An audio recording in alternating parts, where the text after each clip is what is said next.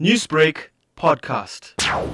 On Saturday morning at 8, a multidisciplinary operation which comprised of Zululand task team, Vryheid trio task team, as well as crime intelligence was conducted, where the team was following up information regarding a buggy that was transporting counterfeit goods from eManguzi towards Newcastle.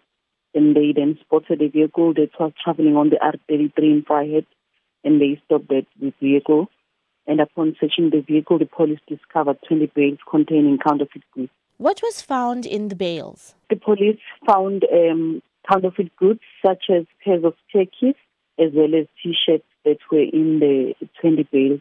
The total value of the recovered goods is estimated at 1.5 million.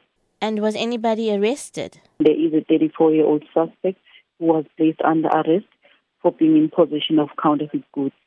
And he is expected to appear before the Vryheid Magistrates Court this morning.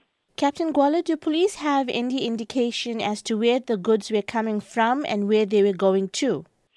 The matter is still under investigation, but the vehicle was coming from eManguzi and was driving towards Newcastle. And do police know where these counterfeit goods have come from?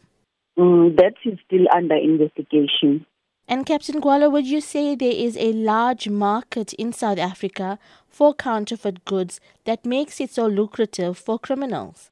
I cannot say, but we do recover some of the counterfeit goods, and most of the time people are selling it on the streets, and some are selling it in the shops. But most of the counterfeit goods are being removed by the police officers who are doing the operations, and also the suspects that are involved in these counterfeit goods are being arrested. Newsbreak, Lotus FM, powered by SABC News.